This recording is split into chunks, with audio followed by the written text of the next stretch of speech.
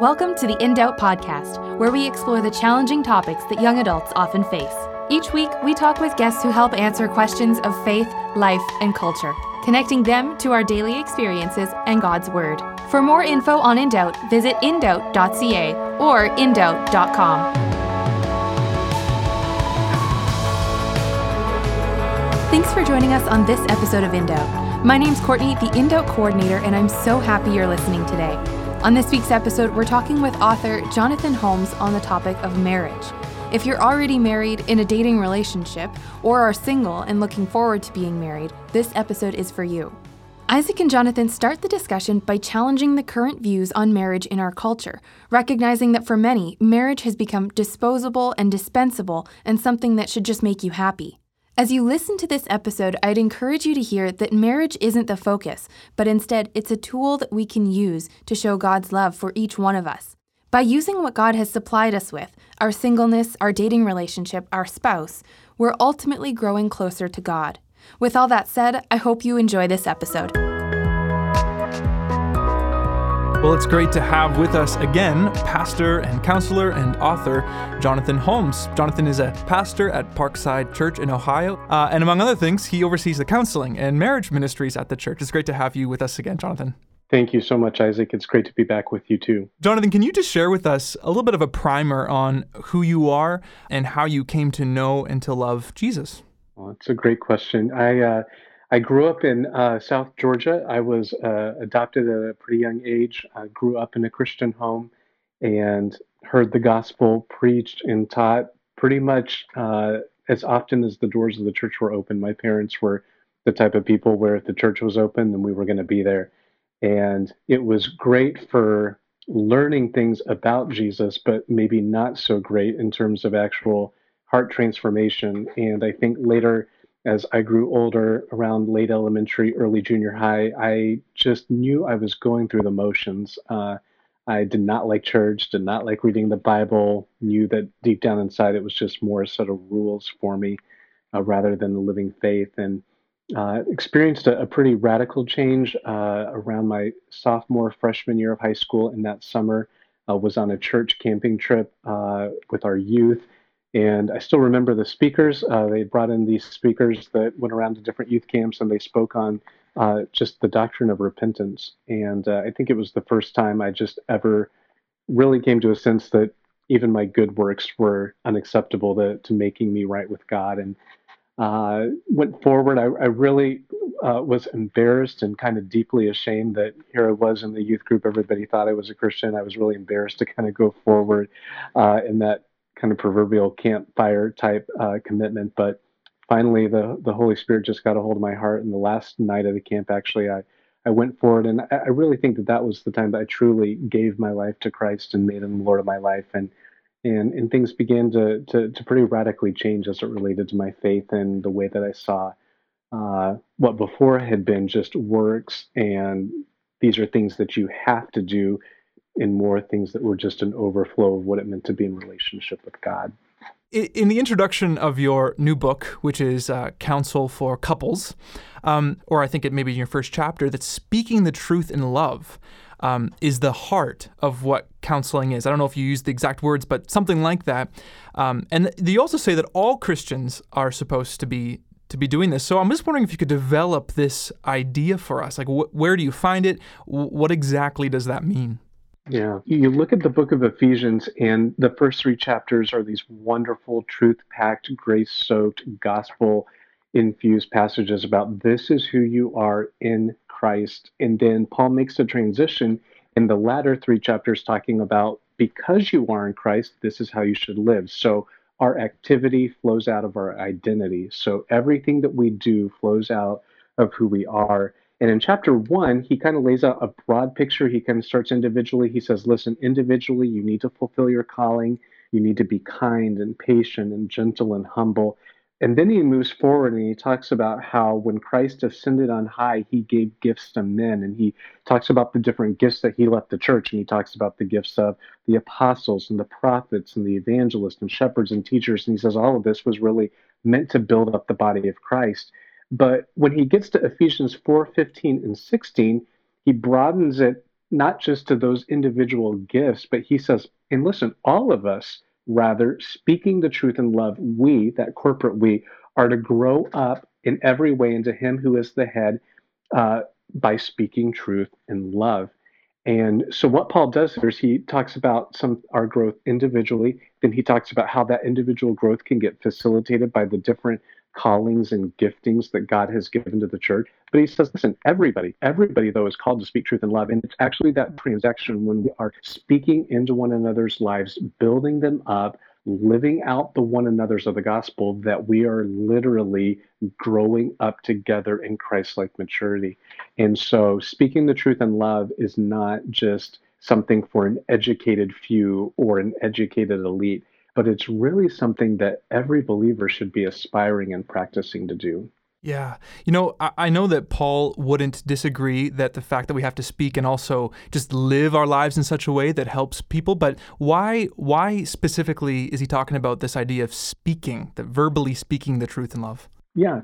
Well, a lot of us say, well, I love people, but, I'm not really good with people. I'd rather kind of just stay in the background, be a background player, which I understand. But sometimes what that can do is it can lead us to a non-verbal love where we just kind of put ourselves a little bit in the background. We leave it to other people. We kind of outsource that more verbal aspect. But again, referencing Old Testament in Proverbs 27:5-6, the author says, better is open rebuke than hidden love.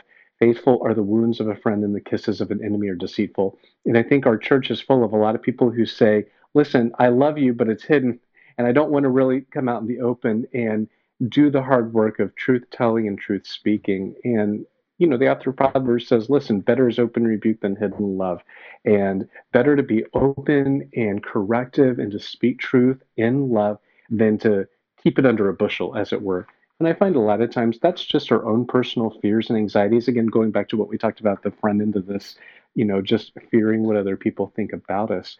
But it's important that that last constituent element of in love is in place. So all three of those components together make up this matrix of what it looks like to do, I would just say, life in the body. So it's speaking truth in love. And so if you try to take one of those out from the other, it's kind of like a three-legged stool. It gets a little wobbly. So you kind of need all three legs there, I think, for really good local church embodied ministry. Yeah, that's so good. Now, Jonathan, you're a counselor. Obviously, you believe in counseling. I believe in counseling. I think it's essential.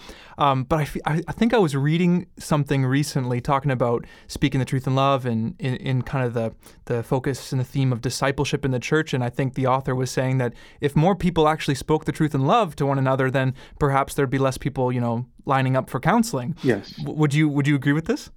I would say a hearty amen to that. I run a counseling center. And I've told people jokingly that we would love to be put out of business. If we could be put out of business because the local church was full of this type of conversation, that would be ideal. That would be wonderful. And I absolutely agree that if all of Christ redeemed were doing this work of speaking truth and love, I do think that a lot of the issues that we see in counseling, if not completely eliminated, would be significantly reduced, because at some earlier point in that person's life, somebody would have lovingly come up to them and either given them encouragement, edified them through affirmation, confronted them in their sin, called them out on something. That would have already taken place before, 5, 10, 15 years down the road, they're coming to us for counseling to deal with this issue that's had, endless amounts of time to grow and to be nurtured apart from any type of confrontation. Absolutely. I think that's really important. Now, your book, let's get to your book here, Counsel for Couples. Now, correct me if I'm wrong, but you've primarily written this book for pastors and to help them, or maybe church leaders as well, and to help them in counseling those that are married. So I guess my question for you is, what brought you to spend all the time and the energy you have spent on this specific kind of direction here? Why not just write a book directly helping those marriages? No, you're absolutely right. And it's a great question. I think that the reason that the audience is primarily for pastors and ministry leaders. And the reason why the book is written for that audience is because I personally couldn't find anything out there that addressed a lot of these topics. And so people would email me and I'd be researching, and hey, here's 5 different articles or here's 2 books. But there wasn't just a central resource that just laid out a basic methodology of, how do I do just good interpersonal care for people that then also covered the practical topics that you encounter in most marriage counseling situations. So issues ranging from abuse to infertility to issues with their children to being married to an unbeliever. I would get email after email or phone call or consultation after consultation saying, hey, I have this couple with X problem. What do I do? And so selfishly, I wrote the book so that I didn't have to answer those emails anymore. I could just tell them to read something in the book. But in all honesty, I wrote it really to be a service, not only to myself, but to other people, that we could do this type of care and this type of work in the best way possible, in a way that really honored Christ. Yeah.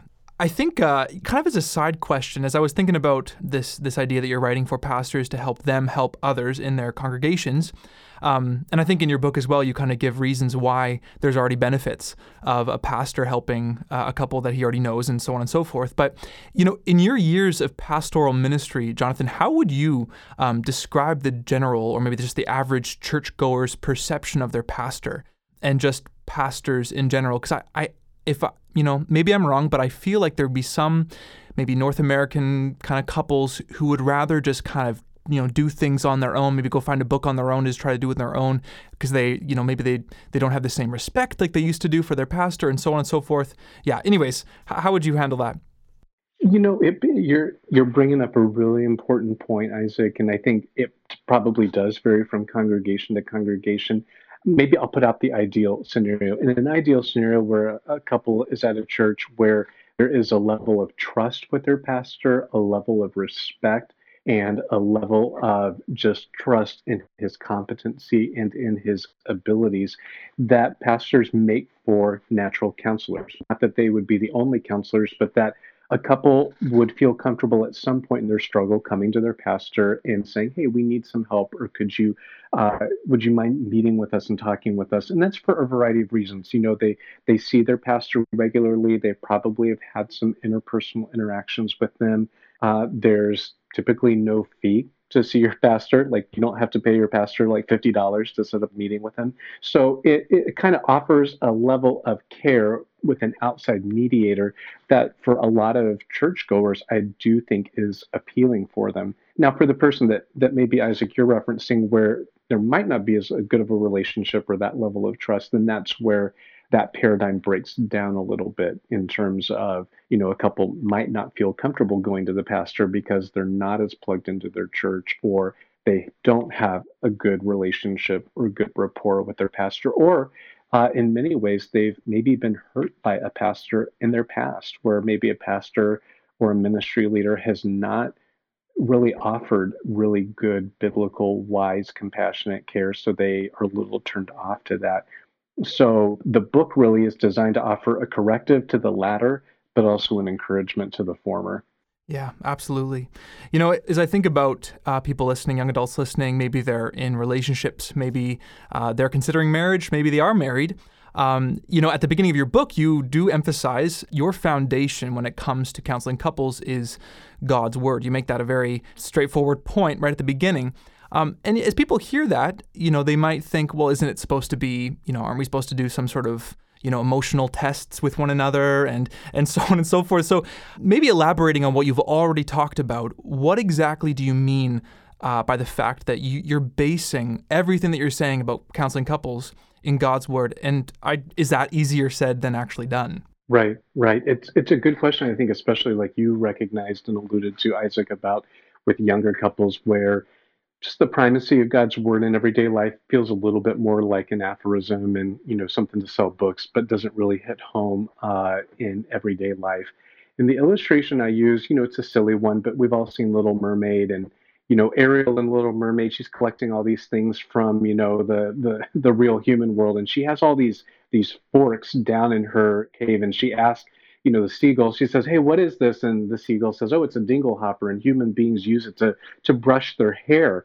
And she takes his word for it, and she goes with it, and she transforms into a person with legs. And one day she's having dinner with Prince Eric and his court, and she sees the fork on the table, and she picks it up and she starts to comb her hair with it, and everybody kind of looks at her really puzzled. And all that to say that a lot of times, if we see something but we don't know what its original design and intention is, we can misuse it and misappropriate it. And I find that a lot of people think that they know what marriage is, but they've never actually talked to the person who created marriage. And so they think, oh, marriage is about my happiness. It's about having a good life, having emotional, safety and intimacy with somebody. It's finding somebody who completes me. It's finding somebody who meets my strengths and weaknesses. But if you're going to understand what marriage is really about, you have to talk to the person who created it and who designed it. And that's God. And the way that he has revealed his design for marriage is in Scripture. He's told us that this is what marriage is for. This is why he brought Adam and Eve together. And this is what the marriage union is all about. So if you don't have God's word as a foundation for marriage that practically informs it, you're going to be a little bit lost. You might have a good marriage even, right? The fork can definitely comb your hair, but I guarantee you that's not why the person who created the fork made the fork. And so a lot of people might be involved in a really good marriage thinking, hey, this is good, but you actually might not be living God's purpose and story and design for your marriage. Yeah. I want to take this opportunity right now because I think we should take advantage of it. Jonathan, what is God's vision for marriage? So if someone's listening and you're saying that, the Bible provides that, I just think we're missing it if you just don't say it because I think people need to know. Absolutely. Ephesians 5:32 says, "This mystery is profound," talking about marriage, about man leaving his father and mother and holding fast to his wife. Paul says, "This mystery is profound," and I am saying that it refers to Christ and the church. Marriage is a story that tells an unbelieving world about God's relationship to us, that God joins himself to us, that he reconciles us through his son to himself. And so marriage then, as a relationship, has what I call a gospel storytelling power, that the way that couples do marriage actually has an opportunity to tell a story of the gospel. And we a lot of times just miss that. And that's why bad marriages are, in many ways, bad testimonies for the gospel. It's like a chapter of a book that's not been edited and doesn't make any sense. We need to have marriages that aren't perfect, but that are striving towards that goal of glorifying God through the way that we love and serve our spouse. And as you know, marriages today, especially for younger couples, marriage is very disposable. It's very dispensable. It's a bit antiquated. It's just a piece of paper. It's about what makes you happy. We have starter marriages now where, hey, you start on one marriage, but then you just discard it for another one. Marriage is anything but what God originally designed and intended it to be. And so in many ways, Counsel for Couples is a restorative kick in the gut to say, hey, for marriages that aren't telling good stories of the gospel, how can we attack that? How can we address that through gospel-centered counsel? Yeah. And I think you would probably agree with the truth that, as you start to apply more biblical principles to your marriage on your way to, trying to be more like Christ in the church and doing that, it's not going to get rid of trials in your marriage, but I think there will be a greater satisfaction in the souls of both the husband and the wife. Right, absolutely. There's going to be ups and downs in any marriage. That's a fundamental reality this side of heaven. But the difference in a gospel-centered marriage is that there is a motivation and a power inside of you and a motivation inside of you that says, listen, you can pursue your spouse for the glory of God. You can live for the good of another person because of who Christ is and because of what he saved and designed and created you to be. And in many ways, I think that actually brings a greater level of fulfillment to you as a person and as a couple than just living for your own happiness, living for your own marital bliss, as it were. Yeah, no, absolutely. And just for the listeners, just to go back 2 seconds here, just want to encourage you that if that's a completely new reality of marriage that you've never heard before, then don't feel like kind of, foolish. I remember growing up in the church. I grew up in a great family, and it wasn't until my first year Bible college that my mentor told me that was the vision of marriage, and I was dumbfounded. I had no idea. So it's okay if that's the first time you've heard that, but it's important. I'd encourage you to keep pressing on. So Yeah. And Isaac, in Counsel for Couples, at the back in one of the appendices, I tried to include a number of gospel-centered resources. So it's not just my book that I want to promote, but there's a number of other wonderful, solid resources out there for both premarital and marriage that can really help couples who, like you said, maybe are not as aware of what God's intention and design for marriage is. There's a lot of resources out there, secondary, of course, to Scripture, that can help you on that path. That's so good. Jonathan, from your work on this book, what are a few practical things that you could say to young adults who are maybe in relationships, they're looking forward to marriage in the future? What would you say to maybe challenge them, encourage them, what they should do even today to kind of bring them towards that vision? Yeah, I would say, what makes for a good husband and a good wife is what makes for a good Christian, what makes for a good child of God. Scripture, and I tell people this all the time, and it's odd coming from someone who wrote a book on marriage, but the Bible doesn't actually have a lot to say about marriage. Outside of a passage in Ephesians, a passage in Colossians 3, Genesis 2, the Bible has a lot more to say about how we greet one another, how to build a tabernacle, than it actually does about marriage. And that might surprise a lot of people. And I think that that's intentional on God's part, because what he seems to be saying throughout the story is, hey, this is what it looks like to flourish and thrive as a human being. And that when you're doing that as a human being, somebody who is living out their fullest ideal of being an image bearer of God, that's going to translate into marriage. So in Ephesians 4:1, where it talks about living your calling and being someone who is long-suffering and patient and humble and eager to maintain the unity of the Spirit and the bond of peace, well, good news, that's going to reap dividends then in marriage. And so sometimes I think people think, well, is there a specific skill set that I need for marriage? Or maybe I need to sharpen up on my communication skills, or maybe I need to do this or that. And those are all helpful, but just live the Christian life how God's designed and intended it for you. Be a person who is slow to anger, quick to hear, and who's quick to listen and slow to speak. Those imperatives that we get throughout the pages of the New Testament of what it looks like to be in Christ and to be a part of his body make for people who do well in marriage. Yeah, no, that's so good. We'll finish up here, Jonathan. We were talking earlier about speaking the truth in love. This is kind of the heart of counseling in a sense, and the whole body of Christ, no matter their relational context, whether they're single or married or engaged or whatever, they are to do this. So perhaps this is a very specific question, but maybe you could speak into it. For those listening that are hearing this and they're like, yes, this is great. This is what marriage is about, and they're single. How can they, or what maybe steps can they take to begin to have the courage to speak the truth in love to maybe those couples that are in their life, that they can actually help and encourage? Because I think people are scared to encourage and challenge, moms in their mothering and dads in their fathering, and especially dads in their way they love their wives, and so on and so forth. So how would you encourage single Christians to have the courage to speak the truth in love to those? It's such a good question. I'm so glad that you brought it up because, again, we talk a lot about marriage, but I wouldn't want anybody who finds himself single, widowed, divorced to think that they are in a lesser tier of Christianity. That is not the case at all. God prioritizes single people. Scripture moves in a pro-single direction in many ways. We aren't going to be given and offered in marriage in heaven. We all relate to one another as friends in Christ. So single people absolutely have a significant place to play in the family of God, specifically, like you said, as it relates to working and ministering and speaking truth and living life with other married couples.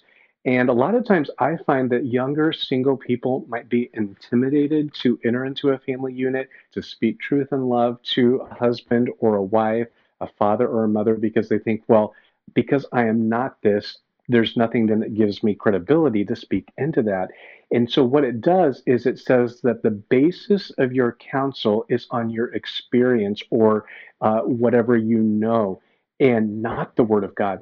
Jesus Christ was never married and never had any kids, but yet he gave terrific parenting advice and terrific marriage advice. So The sole arbiter of whether or not you can offer counsel is not your experience. Again, taking us back to what we talked about earlier, it's your confidence in God's word. So can single people speak truth and love to married people? You betcha.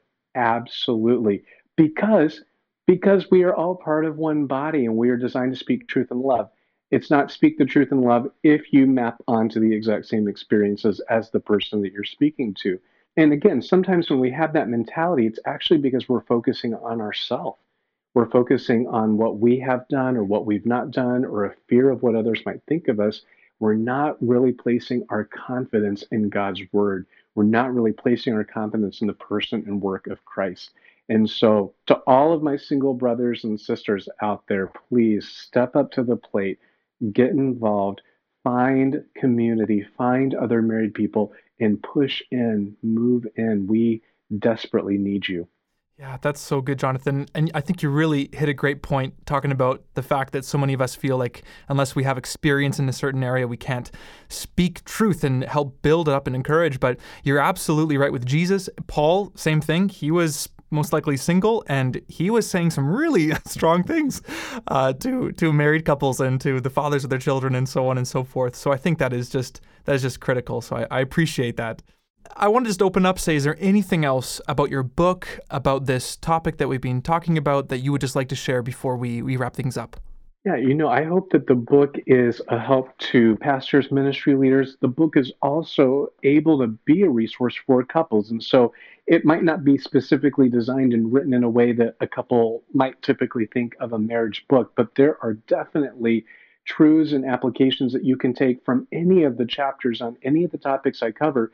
And you can glean help from it, whether it's the chapter on conflict resolution or on communication or addressing the problems of rebellious children. There is going to be ways that you can take the truth. So I'd encourage all your listeners, if you have opportunity, to pick up a copy and really seek to either help other marriages in your church, in your context, be better for the glory of God, or to address issues in your own marriage to become better for the glory of God. And that's really my prayer and my hope for people who utilize and read the book. That's so good. Well, thank you so much, Jonathan. If you're listening and you're interested in Jonathan's new book, Counsel for Couples, I'd encourage you to find it, to grab it, to read it, to maybe offer it to your pastor. You might also be interested in his earlier book, The Company We Keep, in Search of Biblical Friendships. You can check that also out. We'll put the links to both of those books on our episode page. But anyways, Jonathan, it was so great to be able to talk with you again. Oh, thank you. It was great to reconnect with you, Isaac, and with your listeners. Thank you so much for listening today. As Isaac had mentioned, we'll have the links on the episode page online for both of Jonathan's books, The Company We Keep, In Search of Biblical Friendship, and Counsel for Couples, A Biblical and Practical Guide for Marriage Counseling. If there's anything that you'd like to share with us, feedback, ideas, or critiques, I'd encourage you to send us a DM on social media. We're on Instagram, Facebook, and Twitter, or you can email us at info@indoubt.ca. Thanks again for joining us for this episode, and I look forward to having you with us next week. Thanks so much for listening. If you want to hear more, subscribe on iTunes and Spotify, or visit us online at indoubt.ca or indoubt.com. We're also on social media, so make sure to follow us on Instagram, Facebook, and Twitter.